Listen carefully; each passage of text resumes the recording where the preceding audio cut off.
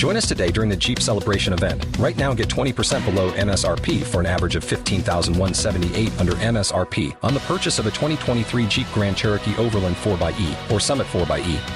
Not compatible with lease offers or with any other consumer incentive offers. $15,178 average based on 20% below average MSRP from all 2023 Grand Cherokee Overland 4xE and Summit 4xE models in dealer stock. Residency restrictions apply. Take retail delivery from dealer stock by 4/1. Jeep is a registered trademark.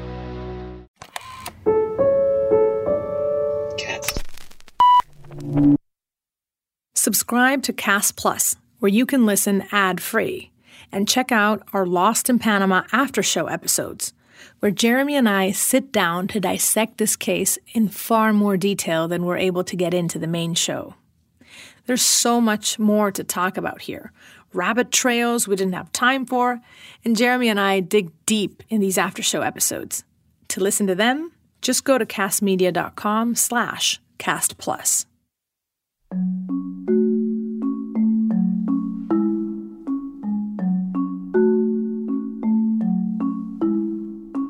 Hola, mi gente.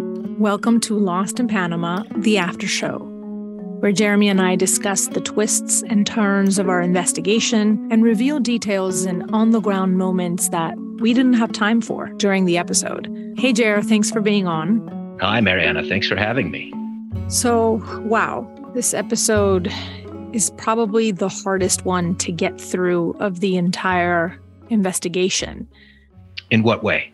Well, it was just, we lived it on the ground, and hearing it again, Margarita's story is just so heartbreaking and infuriating. The fact that, whether this happened or not, but just listening to her testimony was tough as a journalist.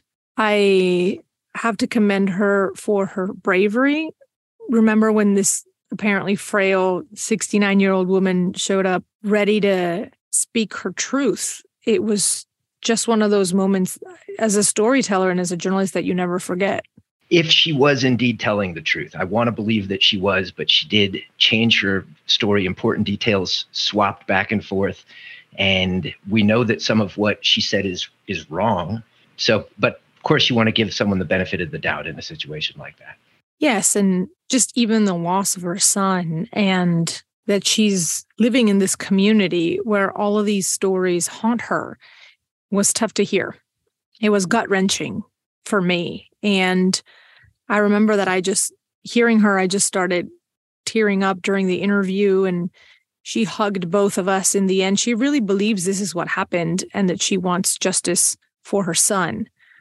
When you talk about, Jer, though, about the police report and some of the details that Margarita mentioned, what stuck out to you that you'd like our listeners to know about? Well, one of the things that makes me believe her story is the truth is a detail that she talked about concerning the alleged perpetrators using kerosene when they buried the remains of Chris and Lisanne under the mango tree, pouring kerosene on the remains to speed up decomposition. And we know from the autopsy report that Chris's number 10 rib showed signs of bone bleaching. And when we spoke to the forensic anthropologist who did the autopsies and told him what Margarita had said about kerosene being used, he said that would work very well to bleach the bones, or at least to bleach that bone. So it's very unlikely that Margarita has ever had access to Chris and Lisanne's autopsy report to know that there was bone bleaching. So that's an interesting detail. The forensic experts at the time in Panama, multiple members of the national forensics team, had suggested that a caustic substance had been put on the remains, and that could account for the bleaching. They had speculated perhaps lime, but the gentleman we spoke to and interviewed said that kerosene would actually work faster than lime to result in bone bleaching. So that seems to be a very compelling detail that makes me believe Margarita might be telling us the truth. And a very specific one at that. She also mentioned her son, Osman Valenzuela's murder and the condition of his body at the morgue. How does that jive with the police report as to how Osman's body was found and analyzed? That's interesting. She suggested that his wrists had been bound together and that he was covered with bruises as though there had been a struggle. That does not seem to be what the coroner reports in the autopsy. There is a blow to the parietal lobe on the right side at the back of the head, and there are a series of small bruises within a 7 by 8 centimeter circumference, so that's very small, on the outside of Osman's right knee. The rope burns or the signs that his hands had been manacled, that's not in the autopsy, nor are there multiple bruises that would indicate a struggle. But again, I would like to give her the benefit of the doubt. There are post-mortem changes in skin coloration that often occur as the blood congels in the veins and arteries near the surface of the skin. And that could have resulted in what she saw and interpreted as bruising. Could be one explanation. He did have a wound to the head. Yes, a hemorrhagic contusion as if he had been struck from behind, which also is in line with what she's telling us Murdak Murgas told her. And in fact, it's mentioned in the police report that Murgas was the last person to be seen with Osman while he was alive, that they went off together. That was reported by multiple witnesses interviewed by the police. Murgas, probably out of guilt, we can imagine, felt the need to confess to Margarita and wanted to come forward to the police before he himself was allegedly murdered. Or was it in an accident? Yes. And two of our suspects in the Kramer-Sfrone case, or alleged suspects by multiple sources that we've spoken to, Henry Tito Gonzalez and Edwin Sabrason Aguirre, were also there on site when Osman was killed, and they were interviewed by the police, questioned by the police, as were their girlfriends who were with them at the time having a party on the riverbank. And that's the other thing about Margarita's testimony. These same names keep coming up of this pandilla that are all over the police report, that other people have mentioned to us. And now the story that she told us, how did you feel about having this complete picture, perhaps for the first time, about how everything possibly happened and these people at the center of it? You know what? That's a very good question. But I want to mention one other detail that we weren't able to work into the episode that I think is very interesting. So one of the police officers who investigated Osman's death told us that they asked Murgas and Tito and Sabrason and the women with them to identify where Osman had gone off to use the bathroom. And they asked, where was that on the riverbank? And as they're being questioned, they told the police where it allegedly was. But the body was found upstream from that. I remember point. That, yes. And he said, so what was Osman, a salmon in Spanish? He said, remember that? That somehow swam against the current after falling in and drowning. So they were suspicious of that. The cops were suspicious of that at the time. Thank you for bringing that up. I've forgotten that detail, but Margarita did mention that, and we talked about it on the ground. Tell me about this complete picture as someone who has been investigating this case for 8 years and had been on the ground before, finally having access to this witness and hearing her story that tied some loose ends, at least, seemingly. Well, at first, I thought this was the Panamanian deep throat of our investigation who was going to break it wide open. But then when some of the details didn't hold up, I was less hopeful, but I still think it's very compelling and important. And, she is almost 70. Maybe she's misremembering some details, and that's very possible. And 8 years have gone by. Do you remember when she was explaining to us about the SIM cards and the phone calls? And some of that didn't make a lot of sense to us.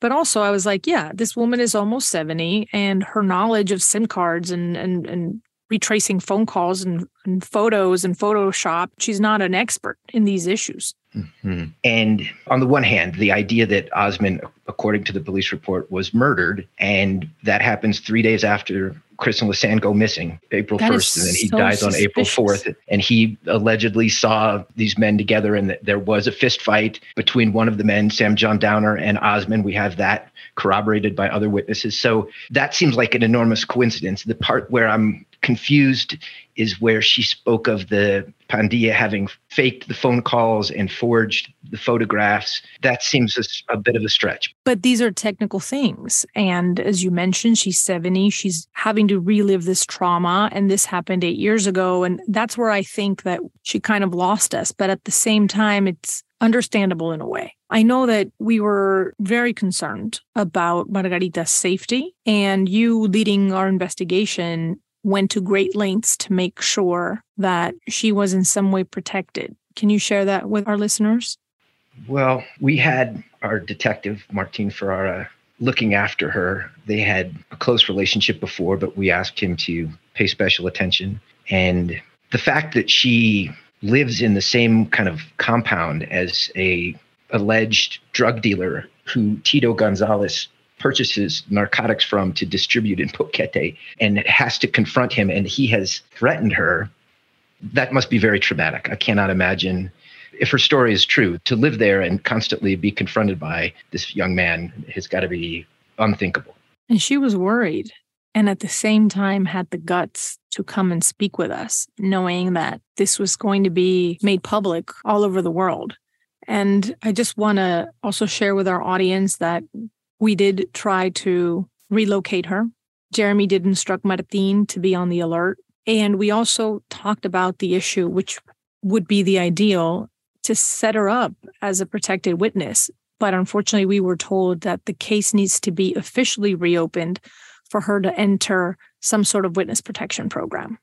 Yes, and for reasons of journalistic integrity, we were told that we could not relocate her and pay for it, lest it would appear that we were essentially bribing her to... Or compensating her in some way for speaking. That if the authorities had found out about that, it would have discredited her as a witness, unfortunately. So these are some of the things that we deal with as journalists on the ground. It has happened to us in other stories. And unfortunately, to be able to bring you her testimony and for her to be able to testify officially, it was a step that we discussed as a team, but we couldn't actually take. Let's move on to one of the key things Margarita mentions, and it is actually the title of this episode. To listen to the rest of this after show, go to castmedia.com/castplus. Cats. With the Lucky Land Slots, you can get lucky just about anywhere.